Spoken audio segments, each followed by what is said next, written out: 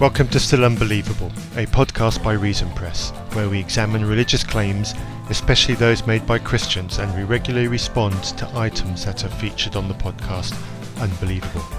We embrace dialogue, but as skeptical former believers, we will also criticise unfounded claims and unsupported beliefs.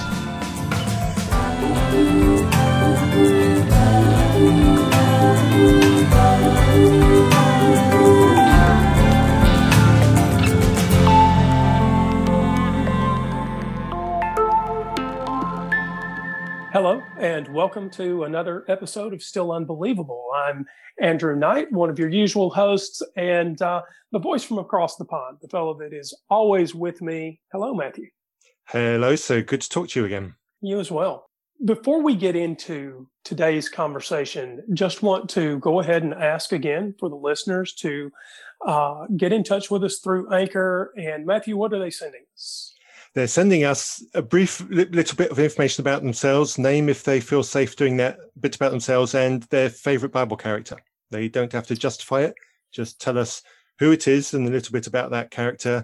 Click the link in the show notes to our Anchor page to leave us a voice message, and we'll sort it all out in an exciting episode later in the year. That's assuming we get enough responses, of course. Come on, listeners, you love us, really, don't you? We do have a reason for these, and we will be kind when we use you. So today on Still Unbelievable, this is a show that Matthew and I have been excited about for a couple of months. And due to some scheduling delays in December, we had to put this off. But we are reviewing today a documentary entitled We Believe in Dinosaurs. We're very privileged to have both gentlemen that put this documentary together on Still Unbelievable. And I want to say hello to Daniel Phelps and David McMillan. Hey, guys, and welcome to Still Unbelievable. Thanks for having us on. Yeah, welcome, chaps. Really nice to have you on.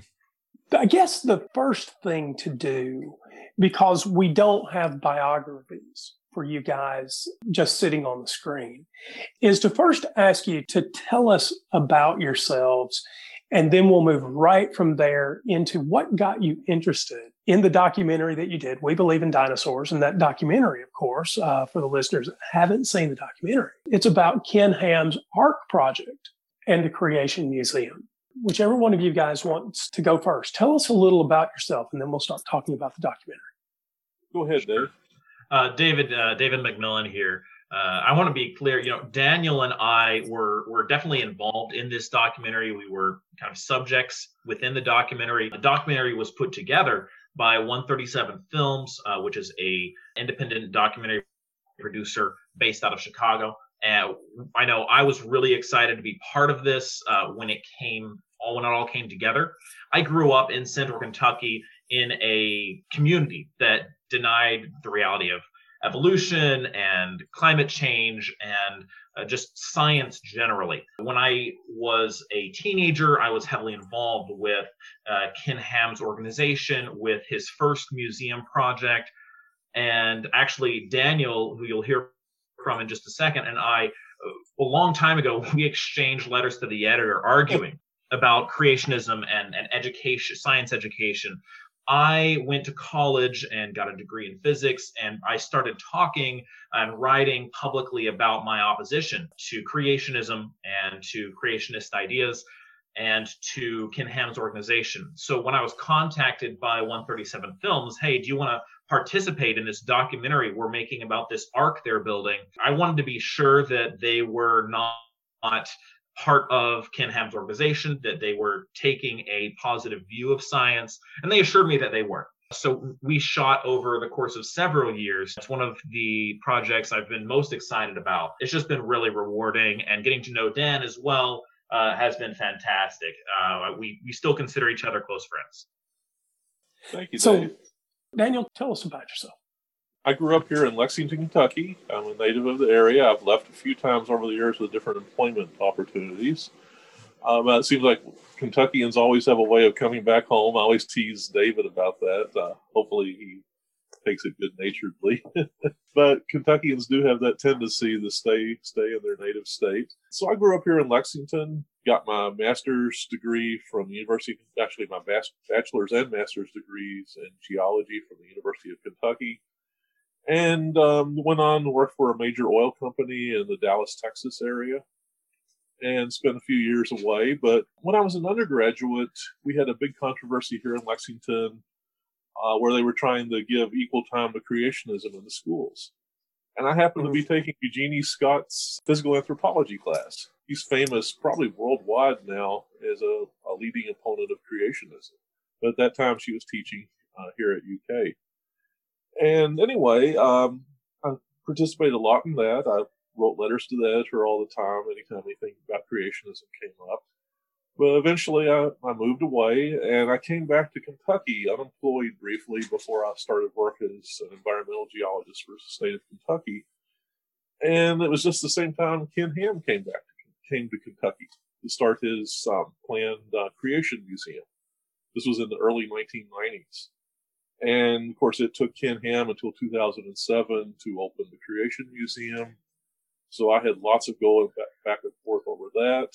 Eventually, when the Ark was announced, I tried to publicize some of the negative aspects of what he was doing. And as the film describes, I was able to determine that they were lying about their claims that they were going to be able to hire. They were going to hire just anybody that applied for a job. They originally agreed that they wouldn't discriminate in hiring depending on people's religious beliefs. And I was able to show they had posted an advertisement where they specified that you needed to provide your salvation testimony, attend a Bible-believing church, and a whole list of different things you had to believe before Answers in Genesis would hire you. And of course, at this time, the state was considering giving them a tax incentive. And my op-ed pretty much got Americans United for Separation of Church and State involved, and they were briefly denied their tax incentive. They eventually won the right to get the tax incentive through a federal court case, but that's documented in the documentary as well. The producers of 137 Films contacted me a few years into that, and as David said, they must have interviewed me maybe 40 hours total. I don't know how much total filming they did. They came from Chicago to Lexington, which is a long drive. That's 600 miles, repeatedly to interview myself and also David numerous times. And eventually the film was produced. As you guys started to produce the film, how did the framework unfold? So all of us here, by the way, Matthew and I were both young Earth creationists in the past, and we found our way out. And in fact, I worked for the second largest Christian apologetics firm in the United States back in the early 1990s. And I managed to find my way to the exit over young Earth creationism and eventually Christianity in general. How did it unfold that you got to the script that you got to for the documentary? How did you work access to the Ark encounter as it was being built? Who gave you the access behind the scenes? So the Answers in Genesis organization is very media savvy, and they're very good at taking any media attention, whether it's positive and interesting or negative and insulting, and using it to help promote their brand. So while Dan and I weren't involved with the early shots that the documentary has of the Ark encounter being conceived and the Ark encounter being built and some of the early stages, the filmmakers, the makers of this documentary, got a lot of access to Answers in Genesis, to designers, because AIG is good at taking positive media and saying, look who's recognizing us, and then taking negative media and saying, look who's attacking us. So they were very open in granting access to the documentary. So they were, these filmmakers, they were able to be present and shoot during a wide variety of all of these developments as this unfolded. I know I'm not sure. Dan will have to tell when he got involved. I got involved in mid 2014. They reached out to me because I had written an open letter to Bill Nye shortly before the museum started being constructed. And they just initially, it was going to be one interview. It turned into more. We spent more time together. And the script kind of wrote itself over time as this ARC Entertainment Museum was being built by Ken Ham and his organization. Dan, when exactly did you get involved? Probably after you, but I'm not sure the exact date. It was just I came home one day and there was a message on my answering machine.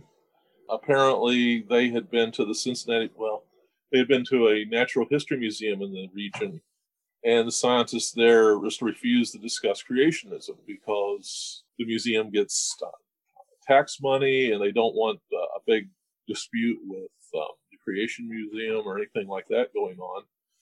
So they all knew about my opposition to the ARC and Answers in Genesis and the Creation Museum. So that everybody that refused to talk to them said, well, why don't you go talk to Dan Phelps? And apparently that's how they decided to pick me as one of the major subjects in the film. And as Dave said, the directors and the producer of the film basically said that they had fantastic access to the ARC and any event they had about opening or any of the things they did early on. It wasn't until very, very late that they pretty much were denied more access. The film, when you see Dave and myself on there, we basically were visiting, and the film crew followed us around. It was one of the things that struck me in watching the documentary, just how much access was granted behind the curtain. There are some claims that they make about doing science at the Creation Museum, sort of deep exploration into dinosaur fossils, and they actually have some pretty interesting dinosaur exhibits. When you guys were digging in, I want to talk in a minute a little more about the objections to the ARC encounter in the Creation Museum overall as it relates to taxes and a little more about hiring practice. But when you think about, because you're both scientists, when you think about the work that they were doing, and you know a little bit about what goes on behind the scenes there, what is your skepticism about the research that they're doing, and why do you think it's problematic? Where to begin? Well, right, because now we're trying to we're trying to peel the onion of young Earth creationism. I realize that's a big task. Oh, yeah. But I think it's fair to ask at least, do they have a science system? And if they do, what is that compared to mainstream science? What I think we all would support. Well, I know Dan has referred to it as not so much pseudoscience as almost a parody of science. They have a system. It's a very well-controlled system. It's a very well-regimented system. But the system that they use is a system that is intended to give them and their followers plausible deniability when it comes to any area of science they reject. So if they want to reject climate change, they don't have to come up with a scientific model that goes the other way. They just have to raise enough questions that it's plausible to continue denying. If they want to deny the age of the universe, they don't have to come up with an explanation for how light reaches Earth from distant stars in only 6,000 years. They just have to come up with an explanation that's reasonably plausible or sounds plausible to their audience. They're very savvy when it comes to their audience. And so all they need to do is come up with what if scenarios and any sort of hole they can poke just to give people reasonable doubt or something like reasonable doubt. That's their objective. And it's hard when real scientists try to connect with them or to dialogue with them, because real science has rules. Real science is about finding the truth, but they're not interested in finding the truth. They're not interested in what's testable or repeatable or verifiable. They're interested in defending and giving excuses for a model they've already decided is true. And that's their system. Yeah, Dave, that's basically it. They start out with their conclusion and they work backwards instead of how science works, just the opposite. And I think the real, one of the things you can really look at that sort of exemplifies this is their, what I would refer to as a parody, but actually they have a thing they claim is a scientific journal called, Answers Research Journal. And if you get on their website and look at their instructions for authors, you pretty much have to sign off that you already believe in 6-day creation. Literal creation. Literal creation with a young earth and Noah's flood making all the rocks, at least the vast majority of the rocks. And they won't publish anything that doesn't agree with that. And when you call them on this, they will basically claim that, real science or regular mainstream science does this too, and that's just not true. They claim they can't get published in scientific journals, but they really don't have any examples where they've tried and failed. There are all sorts of examples of the work they do that is, this comes off as silly, but it's like Dave said, it's very plausible to their followers. They make it seem like it's science. It has the veneer of science, but unlike science, the conclusions are already foreordained when the creationists publicize them. It's the young Earth creationism that I'm familiar with. Yes, and me. It's back in the days when I was working for that apologetics company. I don't mention it on air because I'm not trying to drive readers, to them. But when I worked, so David, you mentioned fossil light and the problem of fossil light, right? That we quite clearly have objects in the distant universe that are much further than 6,000 light years. This is how we estimate, it's one of the methods that we use to estimate the age of our universe. And it's far, far older than 6,000 years. And so 13.8 billion, something like that, close enough. And to suggest that the error bars are somewhere between 13.8 billion and 6,000 is just a little ridiculous, right? Yeah.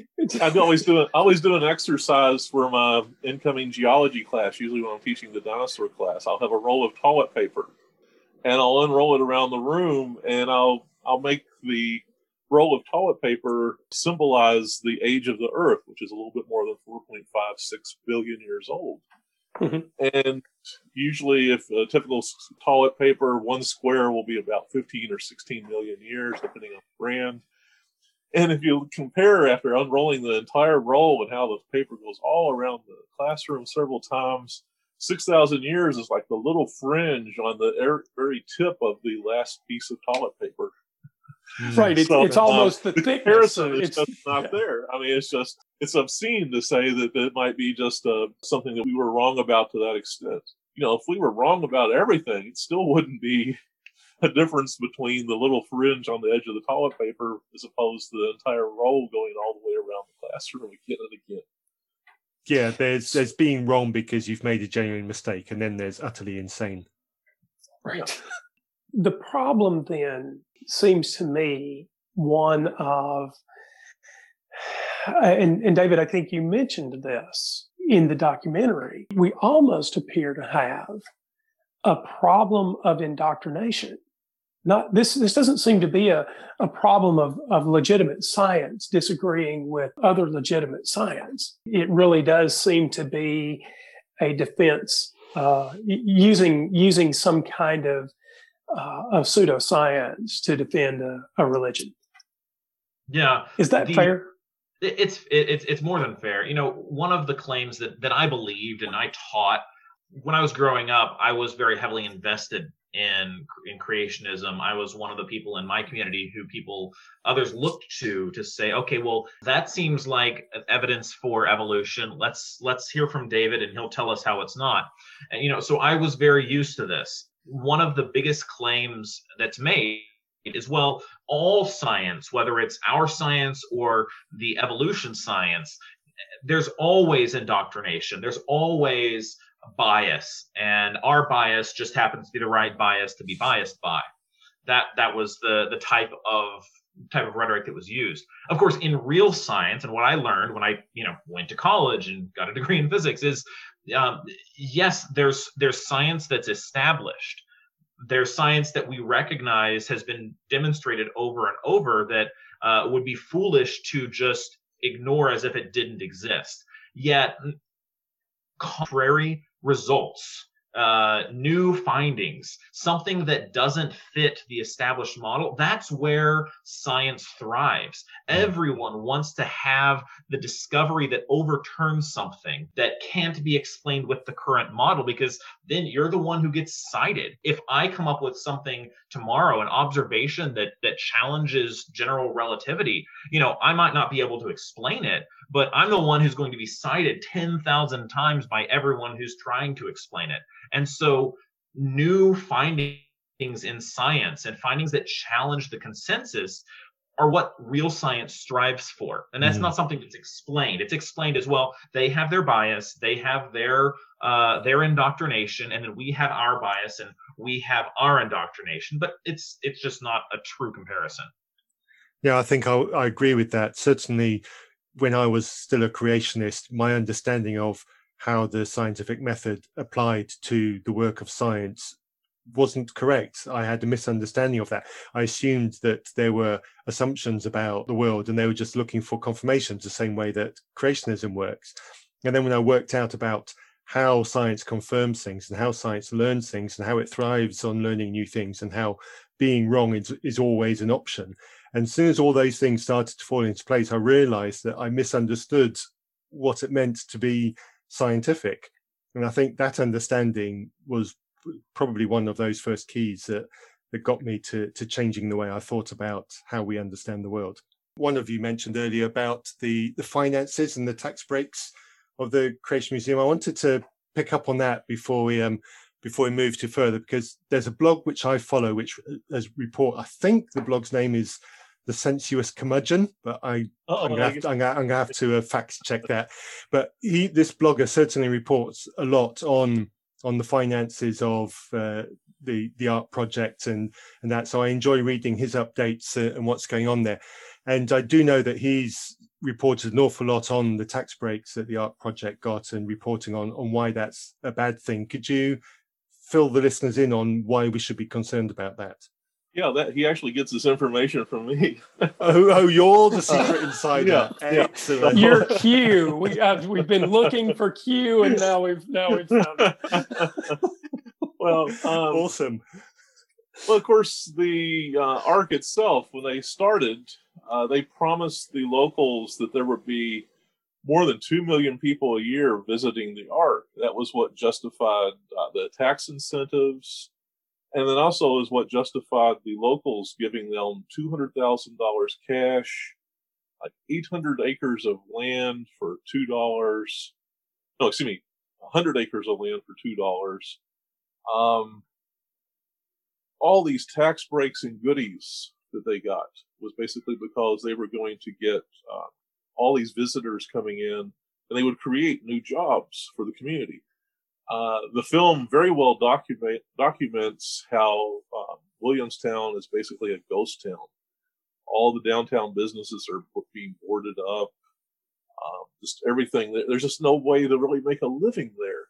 And there's hardly anything downtown anymore, which was once many years back, was probably a thriving community. Very, very nice, lovely town overall. But when you look at how many people are visiting the Ark these days, I'm able to keep track of that. About 2017 or so, the city started charging, because they weren't making any money off of the Ark through taxes or anything like that to amount to anything. they came up with a tax of 50 cents per ticket that was sold. And they financed their local fire department in part with this, and their local ambulance service.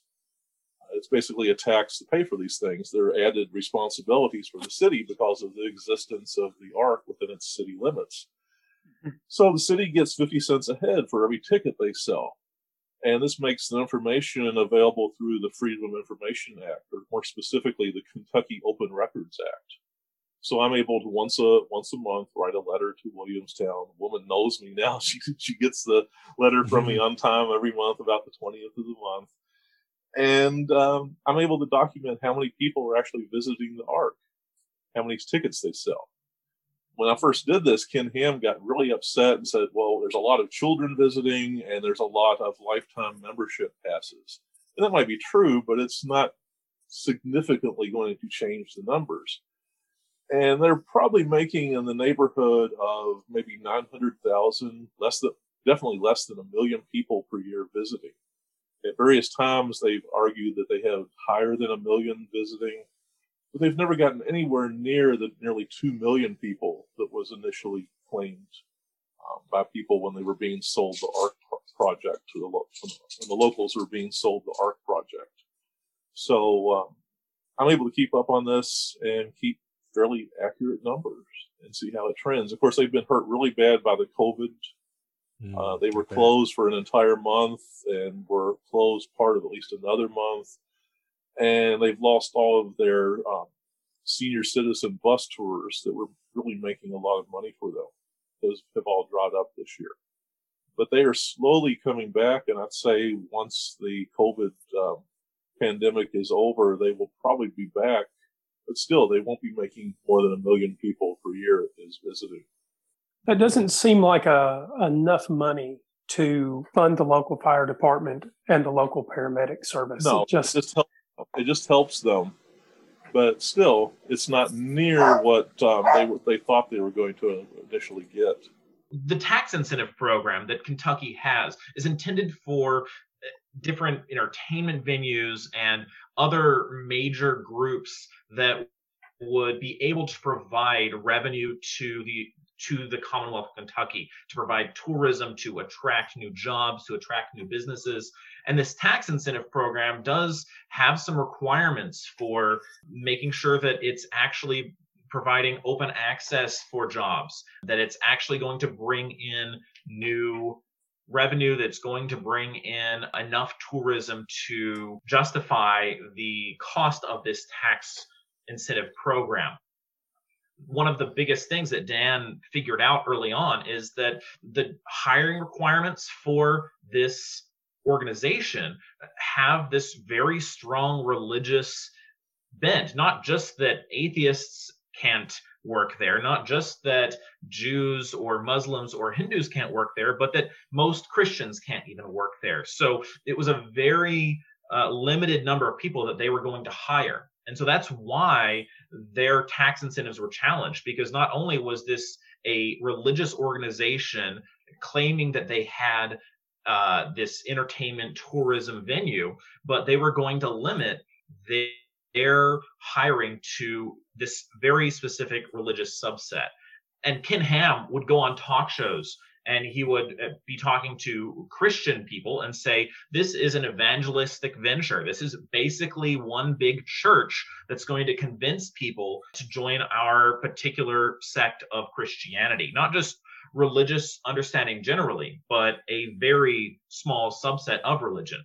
And then, of course, when this was legally challenged, he would say, no, this is an entertainment venture. This is a tourism-based, for-profit attraction. And so it was this two-sided approach because they wanted to have their cake and eat it too. At one point, they even bought the for-profit company and brought it inside their nonprofit company and said, we should get tax incentives because we're a for-profit company, but we shouldn't pay taxes because we're owned by a nonprofit company. And so it's a lot of finagling. It's show company. It's show companies. They own each other.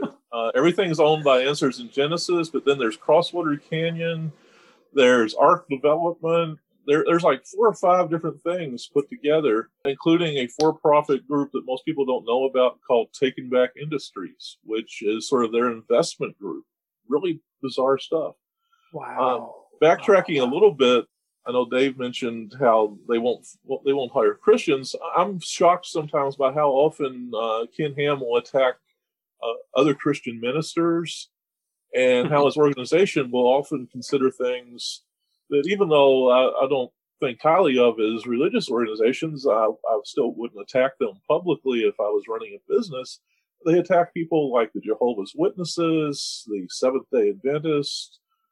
Mormons are supposed to be in league with the devil, and all these horrible things that you see in some of the literature of Answers in Genesis, where they attacked other Christian groups. And yet they're still getting this tax incentive. We should also mention the tax incentive is $18.25 million over a 10-year period.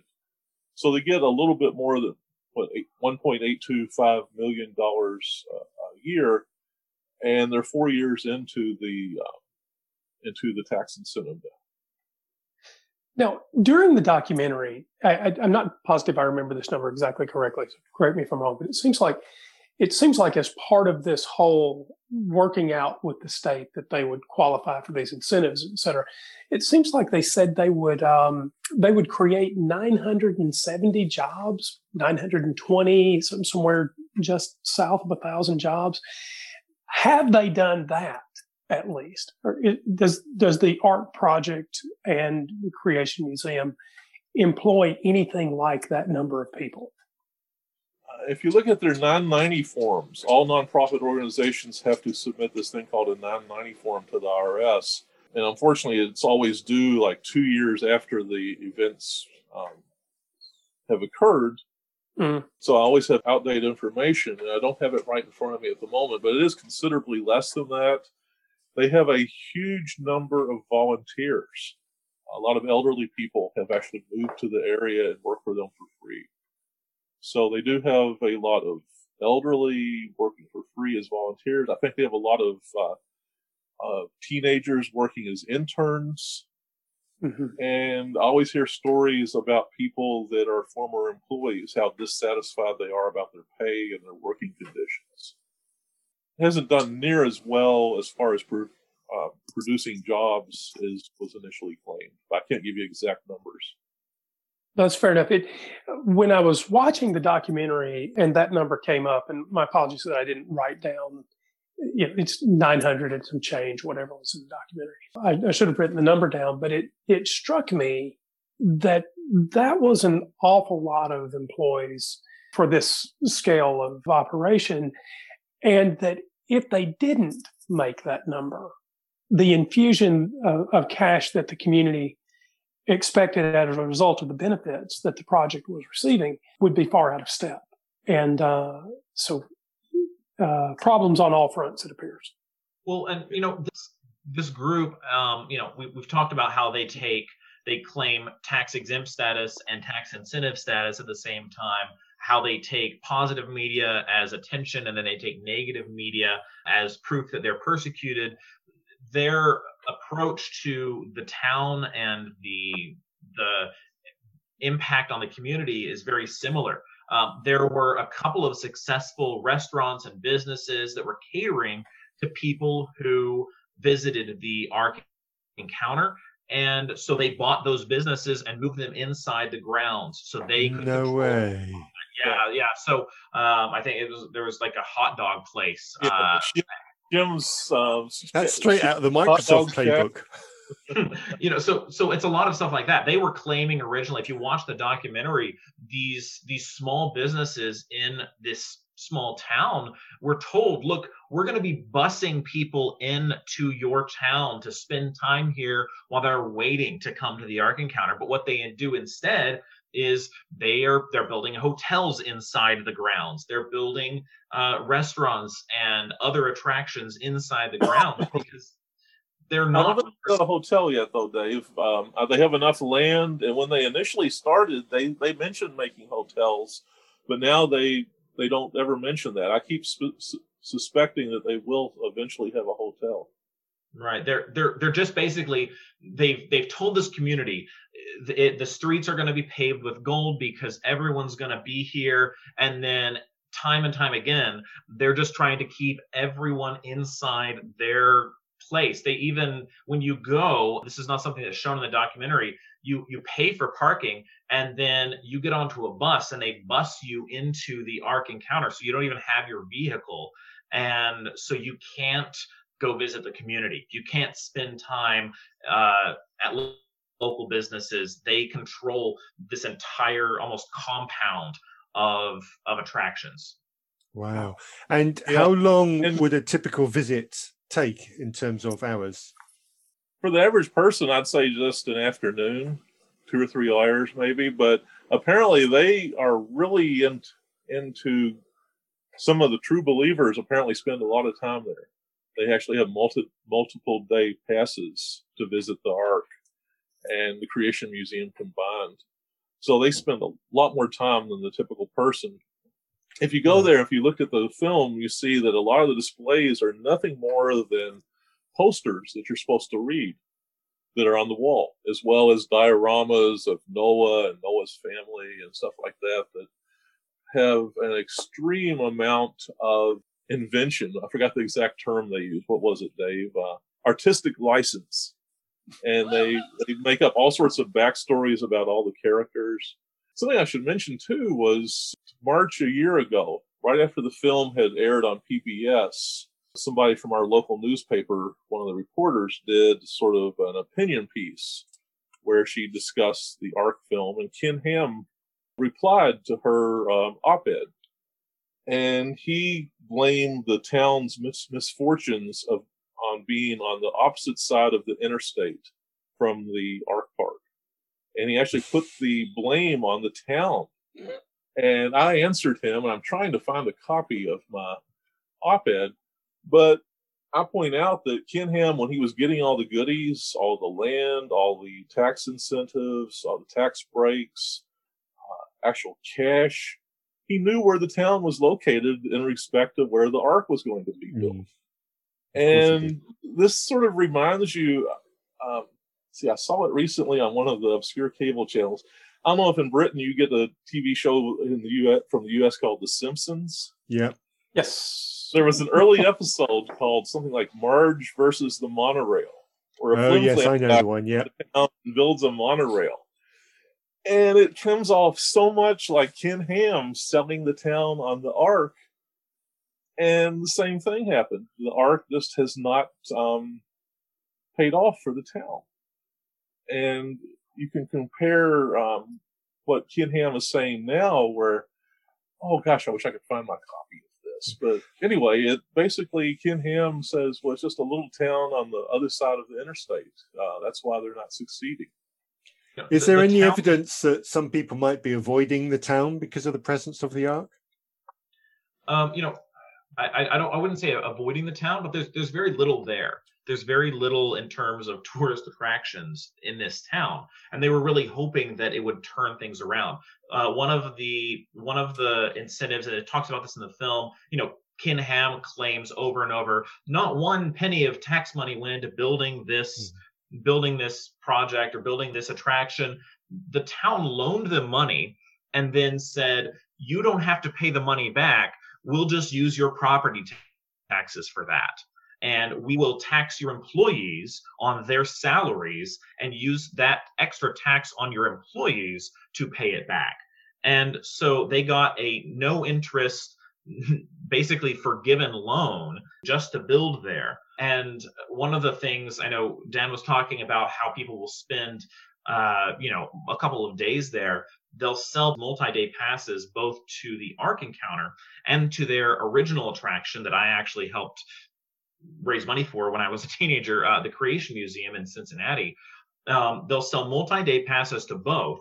They'll have people stay in hotels in Cincinnati, and then they'll bus people down to the Ark Encounter one day and then bus them back and forth. So people never come to the town because there's no access to it. It's part of a process that Ancestors of Genesis uses to keep everyone within their 2-museum set. Wow. It's appalling. I've got to ask.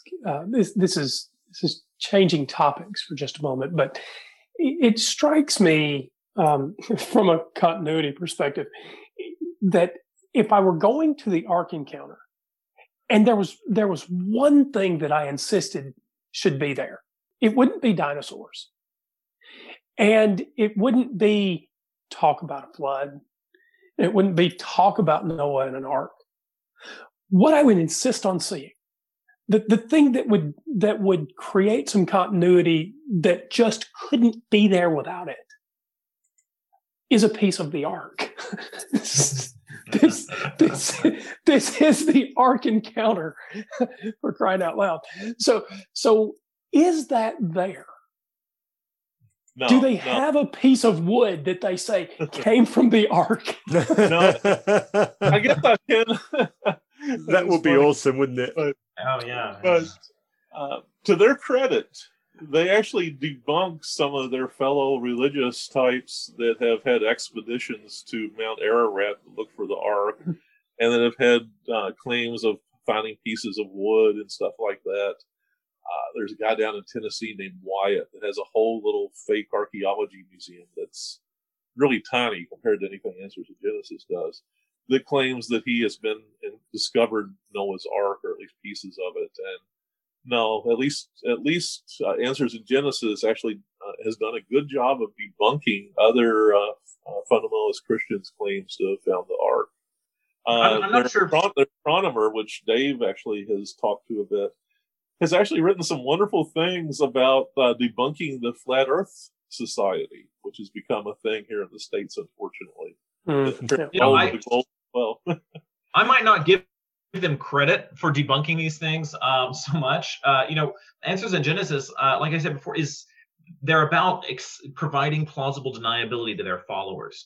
And so if someone comes along and says, this is a piece of the Ark, that really challenges their supremacy and their ability to control the narrative and their ability to hold themselves out as a source of knowledge. Because if they say, here's a reason why evolution isn't true, and someone else comes along with a piece of Noah's Ark, then that pulls away from them. So what they want to do is they want to say, look, that's not a real piece of the Ark. The Ark was probably, chopped up and used for firewood. We shouldn't look for the Ark. We can't prove anything we're saying. You need to listen to us because we're going to tell you how to deny evolution and how to maintain your beliefs. And so, they're debunking flat Earth, which, good, but anything like that is any other conspiracy theory is a challenge to their power. And so, they're always going to hold themselves out as the only ones who have the truth. Yeah. That was an interesting. Oh, I'm sorry, Daniel, go ahead. I was going to say something interesting they have at the Creation Museum, not at the Ark, is they have a really nice Allosaurus skeleton. Mm-hmm. And when they first got this, they made a big deal about how they had acquired an Allosaurus skeleton. It was donated to them by a guy from Maryland named Michael Peroka.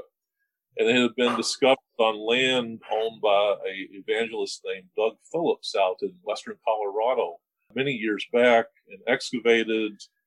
And Phillips was involved in some sort of scandal that ruined his ministry. And the skeleton ended up in the hands of this guy named Michael Peroka. And I wasn't really familiar with him, and I started researching who he was once they announced that Peroka was donating the Allosaurus skeleton to the Creation Museum. And it turns out Peroka is a white supremacist that was on the board of the League of the South and had all these really horrible connections. And Ken Ham, of course, accepted this, and I wrote a press release and sent it out when they announced that Peroka had done this. And that was pretty much ignored by the press. But I demanded that they donate the Creation Museum donate the Allosaurus skeleton to a real museum like the Smithsonian or one of our regional museums. Of course, I knew they would never do that.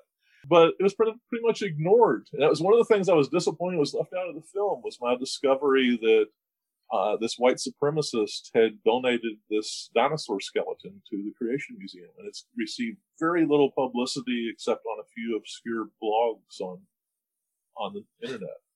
So out of curiosity, wow, there's so much to pull apart there. And we can either go with something like the connection of white supremacy to evangelical fundamental Christianity, which I don't want to do. Again, this is something to Ken Ham and Answers in Genesis' favor, is they try not to be racist. Right. I'm not sure. And right. But I don't. They try. They try to be anti-racist, although they are very into attacking Black Lives Matter and other movements. They still have these conferences where they will proclaim to a very evangelical fundamentalist audience the equality of the races. So it's some improvement. That is improvement, and I don't want to fly a false flag in this recording and accuse them of things that they wouldn't support. But it does seem to me that if you're going to accept something like this Allosaurus, which is hugely valuable in its own right to something like the Smithsonian or a British museum or something like that, it would at least seem to me that the proper thing to do would be to acknowledge how you got your hands on it and to disavow white supremacy, to make sure that connection doesn't get. And so I'm wondering, is there something like that where they've acknowledged, look, we got this thing from a source and we don't agree with the source? I know when I publicized they're doing this, Ken Ham wrote a blog post specifically about me. And if you type in the phrase, "Who is Dan Phelps?" it's all about my complaint about Answers in Genesis wasn't going to do any research on this Allosaurus and many other things, but Ham never mentioned the white supremacy part. Yeah.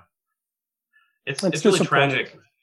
It's really tragic, from a scientific perspective, that, one of the most complete, most well-preserved Allosaurus skeletons that we've ever discovered is just gathering dust in a phony museum where there will never be any real research done. We're not going to learn anything about history, about science, about this species from this fossil. This fossil might as well have been ground up into dust because we're not learning anything, and there'll never be any real research on this fossil, and that's tragic.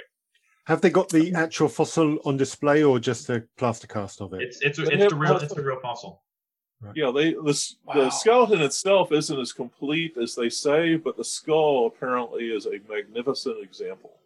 Yeah. And it's a real shame that it's been lost as it has. I'm sure they'll eventually publish something on it in their own in-house journal, but again, I'll point you back to the fact that their in-house journal basically says you can't publish anything that disagrees with the 7-day creation or 6-day creation, 6,000-year-old Earth. So, what's the risk you were talking about the Ark Encounter being quite media savvy. What's the risk to them to allowing proper scientists to access the fossil and to have a few months time to examine it on their premises? Yeah, they would probably get a good deal of publicity out of it if they acceded to something like that. It seems very Turin Shroud to me, where so we've got this burial cloth of Jesus that we're not doing any more testing on that thing, right? And the Allosaurus seems to fall into that. No, we're not doing any testing on that. It's way too valuable. It's way too valuable to test on. So it seems very Turin Shroud. They've actually named the Allosaurus Ebenezer. Have they really? So I do want to pull back together a thread for just a second, apropos of a much earlier part of this conversation when we were talking about indoctrination. I think it's worth saying to the listeners how I'm using that word. So when I use the word indoctrination for the listeners, I simply mean teaching someone or some group of people to accept a view uncritically. And when I talk about science, it actually matters very little. Well, in some sense, it only matters very little whether someone is indoctrinated into science, because the scientific method will stand apart from that indoctrination. And so when I was questioning the parallels between the work being done behind the scenes at the Creation Museum and its sort of natural opposite, which is just the science that we're talking about here, what we're really trying to peel apart is whether a Christian Science can stand without indoctrination. And so it might actually be that some people from the Ark Encounter or the Creation Museum, it might actually be true that there are people who are indoctrinated into science. But the power of the scientific method is that it doesn't need indoctrination to work. And so when I say indoctrination, I simply mean teaching someone to examine things uncritically. And the scientific method is a critical method that works with or without indoctrination. Sorry, I wanted to pull that back together because I think we left it. And if you guys have a disagreement with any of that, by all means, please. No, not at all. I mean, I would be really upset if my students told me that the reason they accepted such and such ideas was because I told them so. That would be just the absolute worst. I'd rather they be wrong and be thinking for themselves than to say, well, this is the way it is because my teacher said so. That's just awful. Right. And I don't mean, by the way, that indoctrination is ever okay. I just mean that when we talk about science, we want a method that will work regardless of how committed you are to it. And we know this today, right? We can think that running out of gas will mean that our car actually doesn't stop. We'll get to our destination with or without gas. But it won't matter how indoctrinated you are into that idea, right? That you can drive without gas. You will simply end up on the side of the interstate. So you can insist that you won't, but the methods that I think we are all supporting here are methods that work from an observer independent perspective. Yeah, one of the reasons that I got a degree in physics was because I was encouraged to by people at Answers in Genesis, by other creationists who said, go to a secular university, get a degree, get credentials, and, then basically you can come back and you can be one of our, one of the people who helps advance all of this, who helps defend the faith. And so that was my goal. I was going to college to get a degree to go ahead and find answers in Genesis, and pardon the pun. And in doing that, in learning how science works, in doing actual science, it became more and more apparent to me that no, yes, you can have bias. Yes, you can have, there are obvious examples of bias, but if you apply the scientific method and you work your way through it, eventually you come up with an answer that you can verify, that other people can verify. And that was one of the reasons I said, okay, yeah, I can't make this work anymore. Okay, so I know you're a physicist, and I will simply say that when I said observer neutral, I was not thinking about anything quantum, and I'm not qualified. I did mean in the macro world and not in the world of quantum anything. That's fine. Quantum mechanics has never been my favorite subject. David, are you willing to share where you went to school? I'm just curious. Yeah, I got my degree in physics, and I don't work in a scientific field now. I actually work in law, and I'm going to be an attorney. But good for you. I love what I do. But I have been published in science and stuff like that. But I went to college at a fairly smaller, I thought it was medium sized. It turns out 6,000 students is tiny. I went to a small state school in Alabama called University of North Alabama. They had a good You did physics. not know. Yes. I'm from Alabama, and okay, wow, sorry. Yes. I went to UNA. Go Lions. And Yep.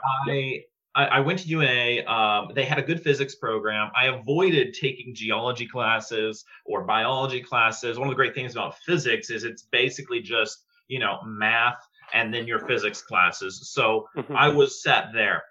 And so I didn't have any real challenges. And physics is something that, other than issues with the age of the universe, which don't come up too often, physics is pretty neutral from a scientific perspective, from a creationist perspective. You can figure out how radiation works and how quantum mechanics works and how a transistor works without really worrying about how old the universe is or whether we're related to chimpanzees. And so, I got my degree in physics. I spent time on the side trying to understand things like the starlight and time, and trying to understand things like why our DNA matches so closely to the DNA of other apes. That was where I went, was University of North Alabama. How about that? I am not from quite that far north in Alabama, but I am from the original home of rednecks and race cars. I'm from Talladega, and I don't know if you ever made it that far south. But anyway, it's cool that we have a sort of similar geography in that regard. So I am curious, now that you talk a little bit about the people in Ken Ham's organization pushing you into, getting an education in science, I'm sort of wondering how that unfolded as you started. So when I walked away from Christianity, that took a little while, and those broken relationships were pretty devastating. Right? You lose a lot of community. And I'm sort of wondering how that unfolded for you. How did you explain to the people that encouraged your education that your education didn't lead you to the conclusions that they thought it should? I made a lot of people very upset very quickly. To state it very, very simply. And I'm not someone who has gone the whole way, who's left behind Christianity completely. I still consider myself to be a person of faith generally, but I was vocal about the flaws in creationism and vocal about how creationist ideas, they don't help Christianity spread. They're just a way of controlling people's beliefs and a way of maintaining power in organizations like Answers in Genesis, who want to control a narrative and have people support them financially and want to exercise a degree of influence over other organizations and over churches. And so I talked about, this is not good science. Christianity does not require a young earth creationist perspective. There are lots of Christians who hold other beliefs, who accept that the Bible isn't intended to provide, a survey of natural history. And so I talked about that and I wrote about that. Answers to Genesis got extremely upset. They contacted my parents. They tried to get my parents to silence me. I remember getting a call from my mom just crying because one of Ken Ham's people had called her at home and had started reading to her the things that your son wrote and how could he attack us. They were very upset. They wanted me to be quiet. They wanted me to stop. They asked, come here, talk to us. Surely when you come back here and you're in our house again, we can convince you that you're just mistaken. And I did talk to them. I did go and I did spend time talking to some of the folks there. And, to their surprise, they were not very convincing. They're now very unhappy with me. I've definitely lost a lot of family, a lot of connections because of it, because there's this sense in the evangelical creationist Christian community that all of these things are interdependent. And if you're attacking the age of the universe or the age of the earth or the historicity of Genesis, then you're going to lead everyone to throw everything out, and you're a puppet of the atheists. And so they were not happy. They're still not happy. They've written papers about how they're not happy with me. The Answers Research Journal has journal articles about how they don't like me, and so that's been a long saga. I had They can be very personal in their attacks on people. Are you ready for it, Andrew? When this episode goes viral, are you ready for the attacks? I am. Well, it's not impossible that will happen, and I will say that I lost I no longer have Christian friends. David, we share another bit of common ground here. I was taught I was Church of Christ, as most of our listeners know, and the thing that we taught our children, and the thing that I was taught, was if every word in the Bible is not trustworthy as its simple reading, right, then you can't trust any of it. Every word had to happen the way it appears to say, or you just can't trust the whole thing. And so the Church of Christ would have felt very much like the folks over at the Creation Museum and the Ark Encounter, Ken Ham's entire organization.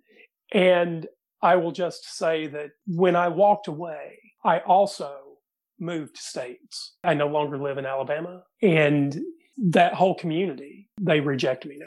Yeah. My first girlfriend in Alabama in college was Church of Christ, actually. So I'm somewhat familiar with the, yeah, it was, that was rough. But I'm very familiar.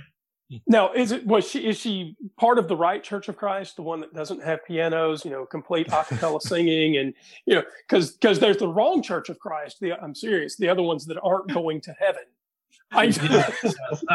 She was part of the correct one. They didn't have pianos. They had pitch pipes, but no pianos.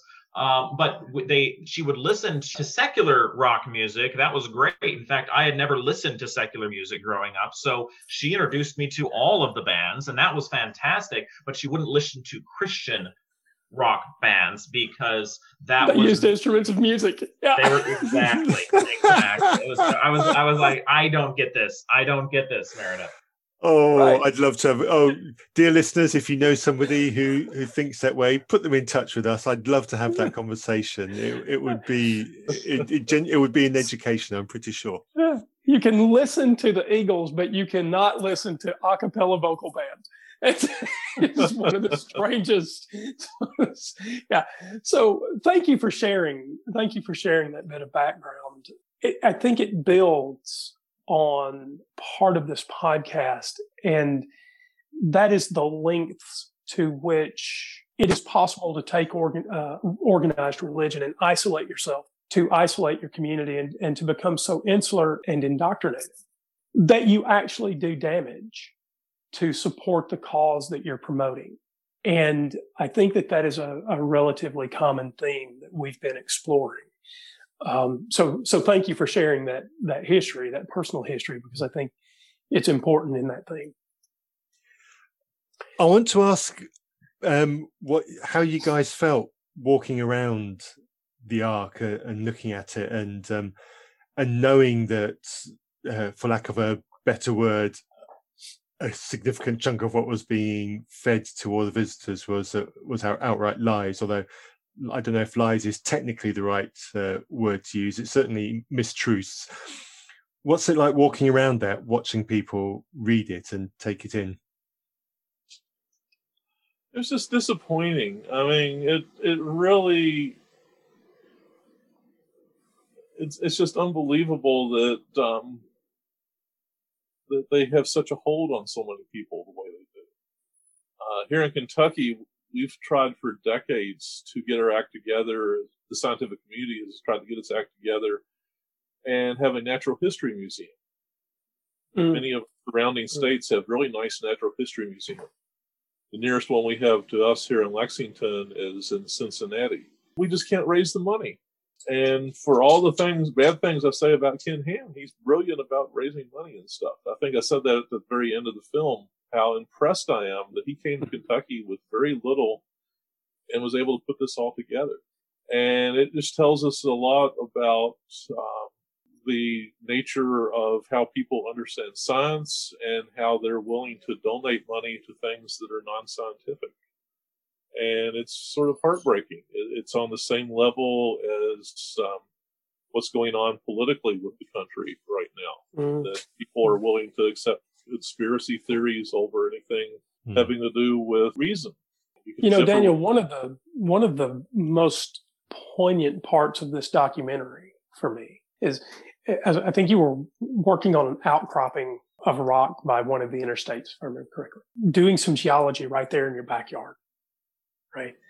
And to know that that kind of thing is available to you, it's right in your backyard. You can learn about the natural world just by stopping on the side of the road and climbing over some rocks. And to know that you don't have a natural history museum because the interest to give the money is not there is, well, I'm a little gutted by it. I think that it's shameful that the scientific community hasn't gotten its act together, and we don't have any political influence to amount to anything. But somebody can come along with total nonsense and have millions of dollars available within just a few short years. That's the thing that really brought me into science too. Like you said, was I could read something in a book and I could go out and check it out for myself to some extent. Couldn't do everything, but I was into amateur astronomy as a kid, collected insects, Indian artifacts, and of course fossils were my main thing.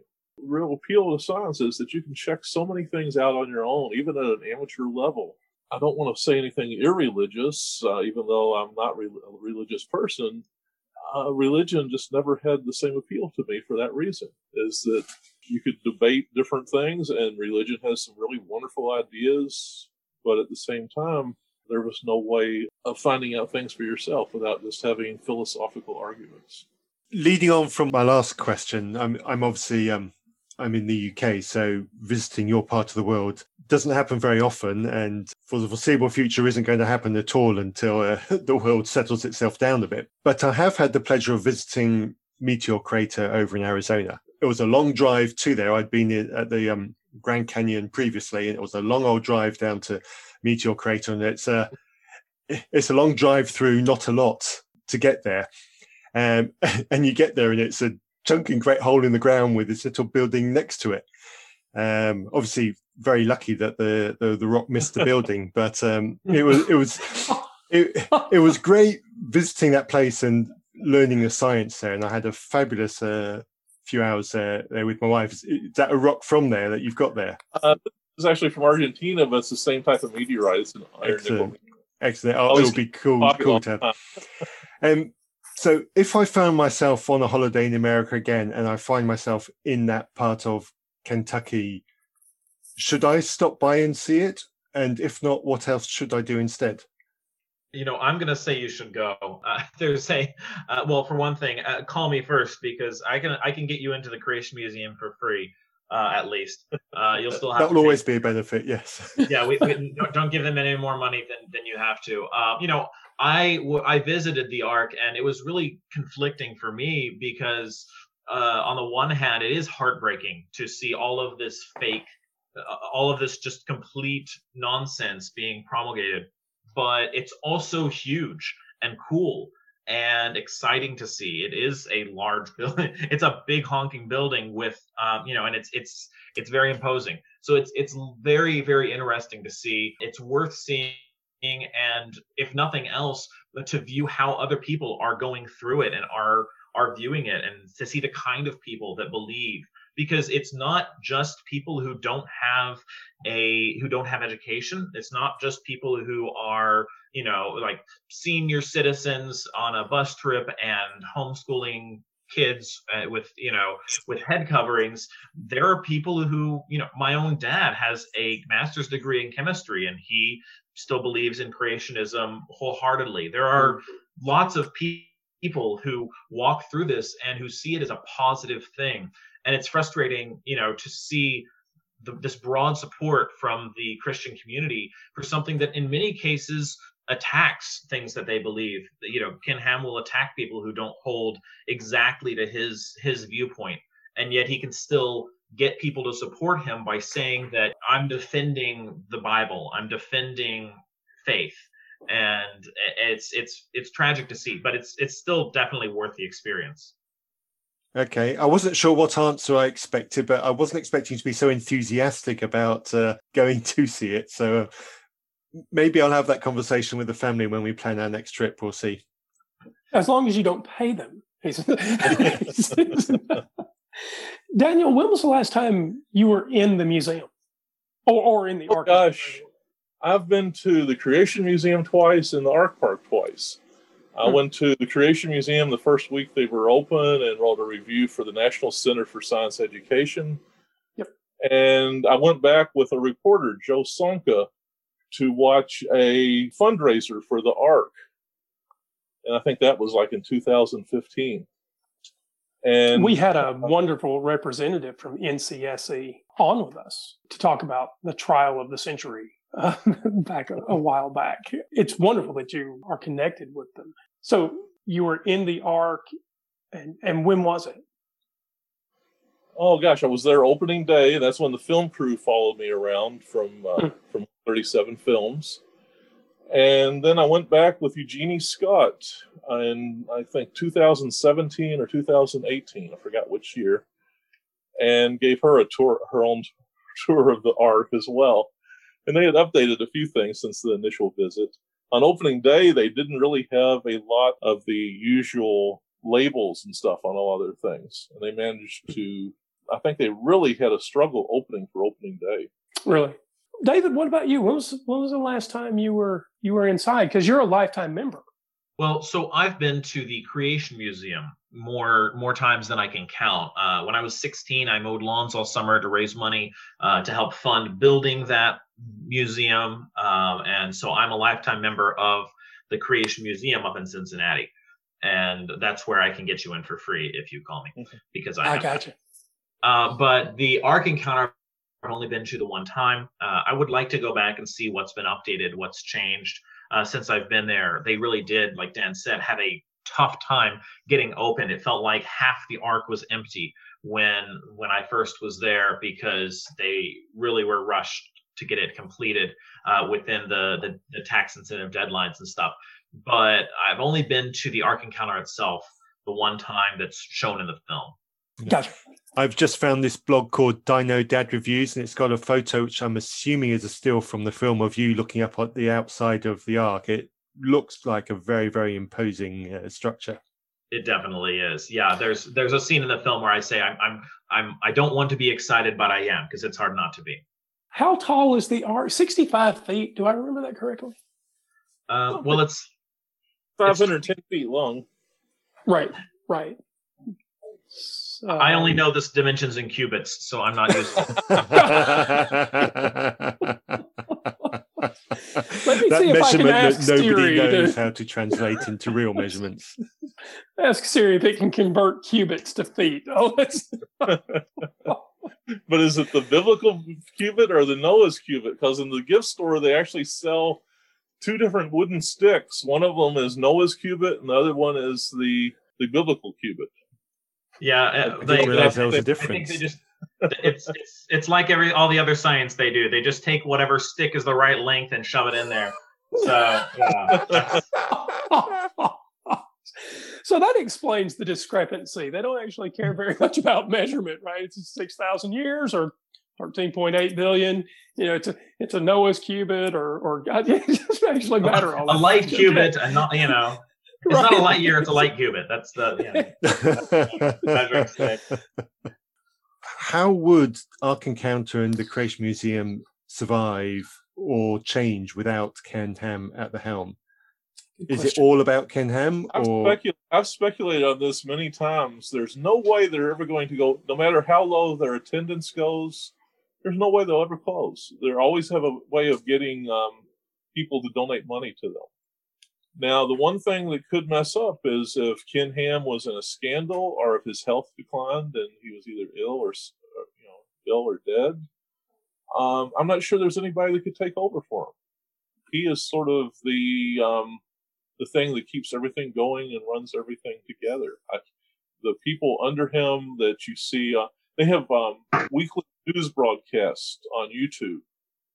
And sometimes Ken Ham will be there with some of his so-called creation scientists, and nobody can hold a match to Ken Ham. I don't see how the organization will survive, like if I said, if he got sick or if there was any sort of scandal of any sort. So I think a lot of it depends on him. What do you think, Dave?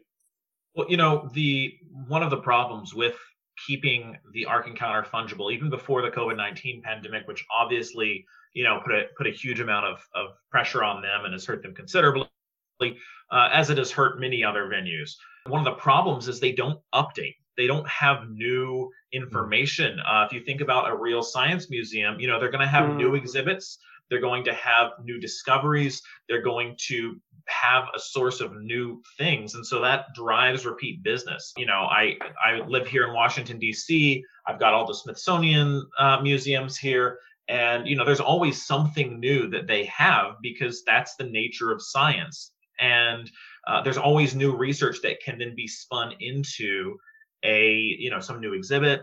But the Creation Museum and the Ark Encounter, they don't have that benefit because they're telling a single story. And it's not a story that they can ever change. It's not a story they can really update.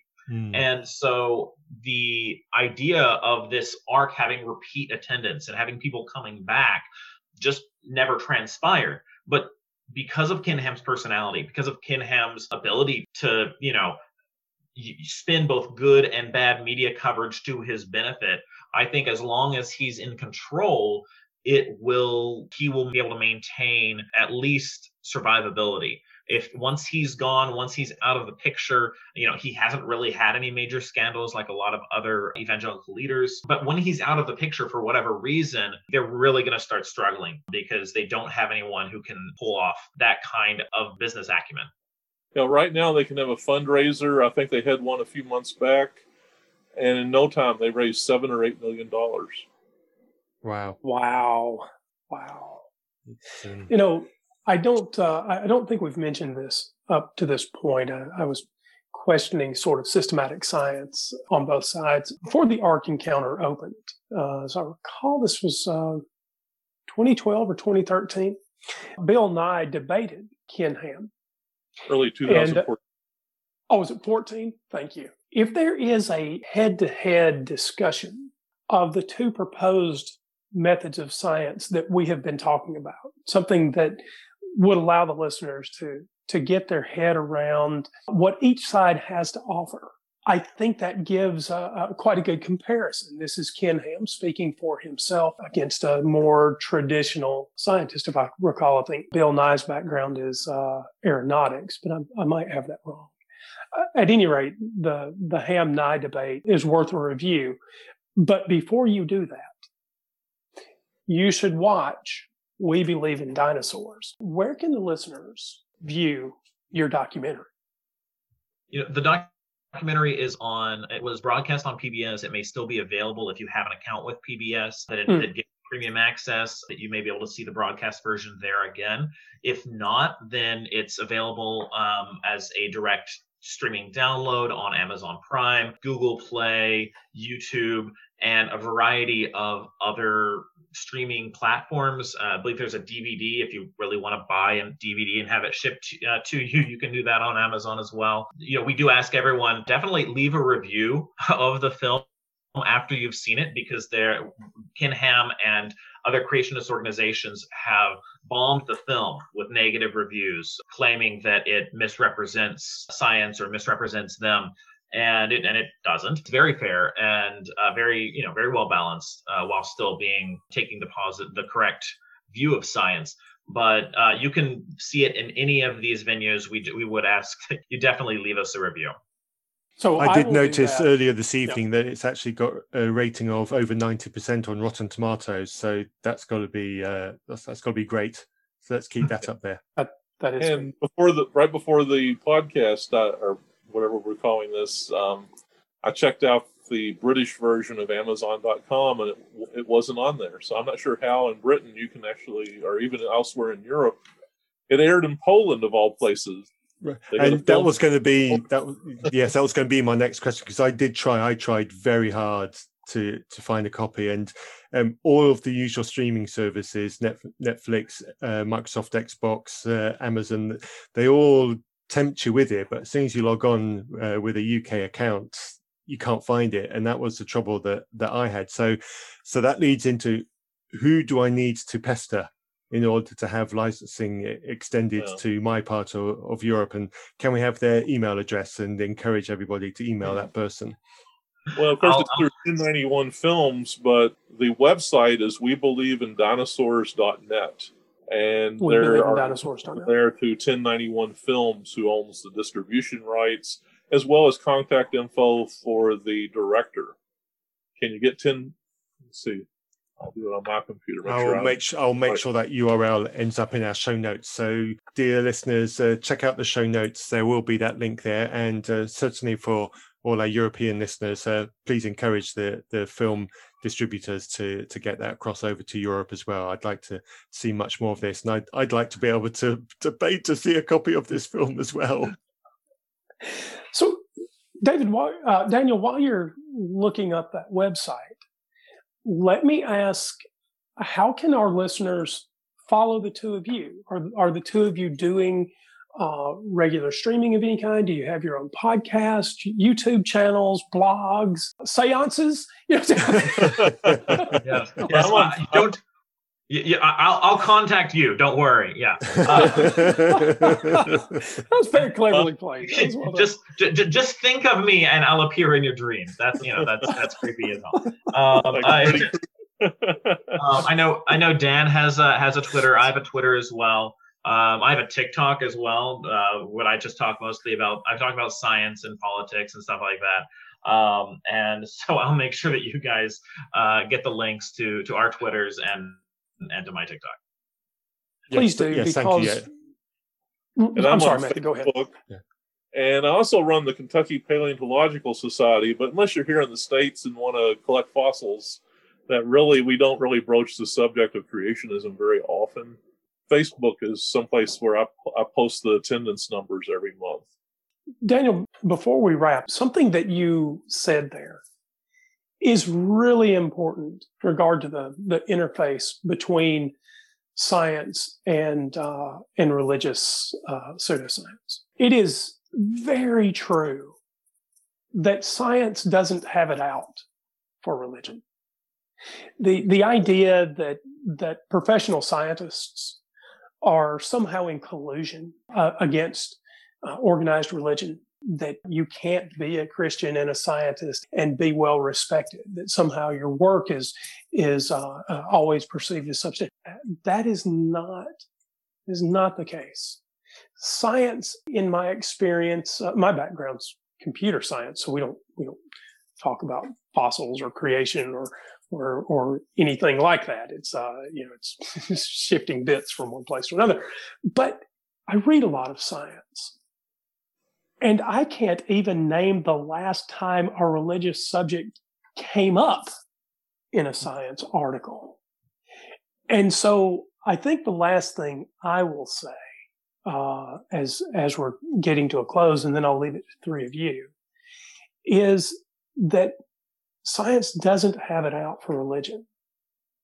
Science is a study of the natural world, and those are not conclusions to be afraid of.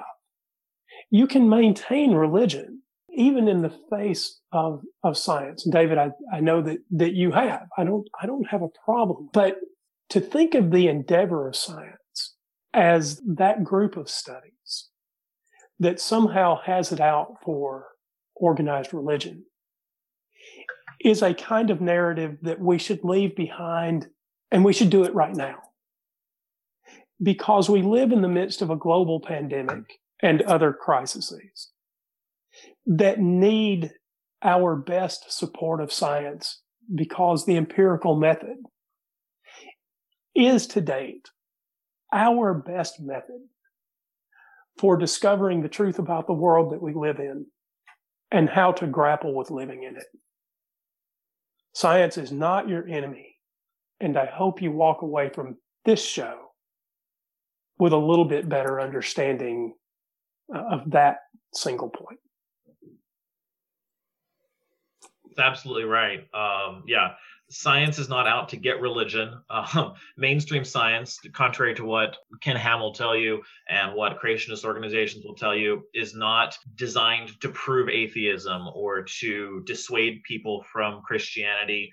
There are so many people who are scientists who have done enormous, tremendous work in advancing the scientific method, and who accept the results of science that are people of faith. And it's important that we recognize that science works because it provides us results, not because it pushes us towards some preconceived notion.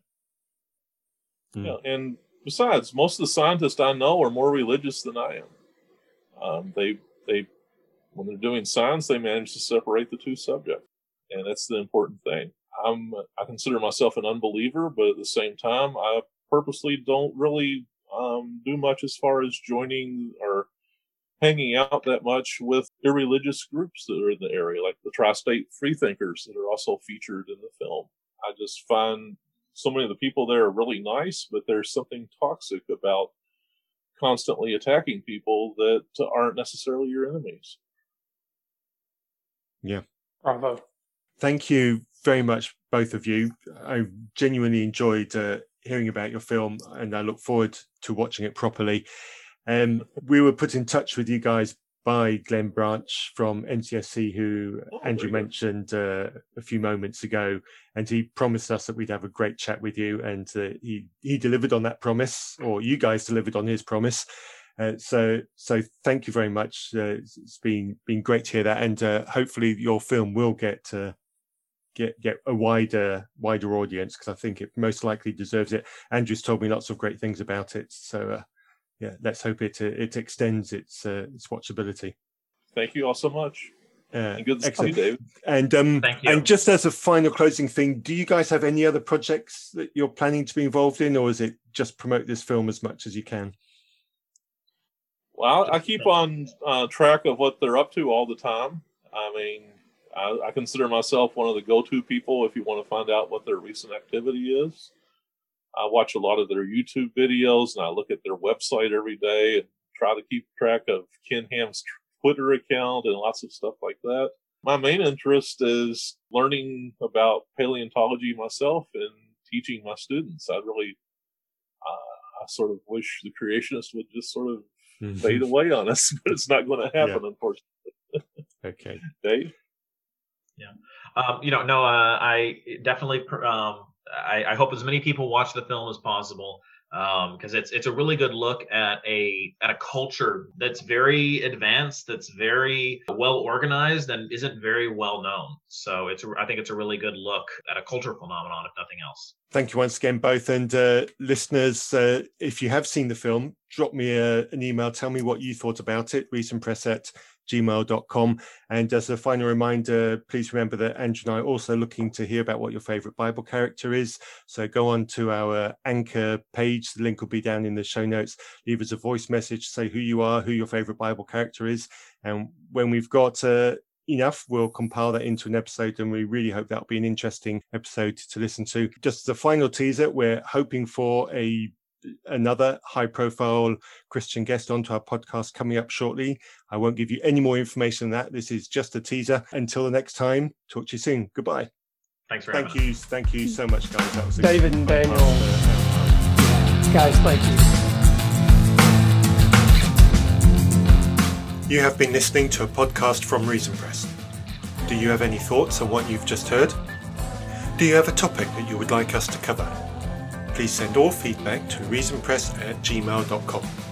You might even appear on an episode. Our theme music was written for us by Holly. To hear more of her music, see the links in our show notes.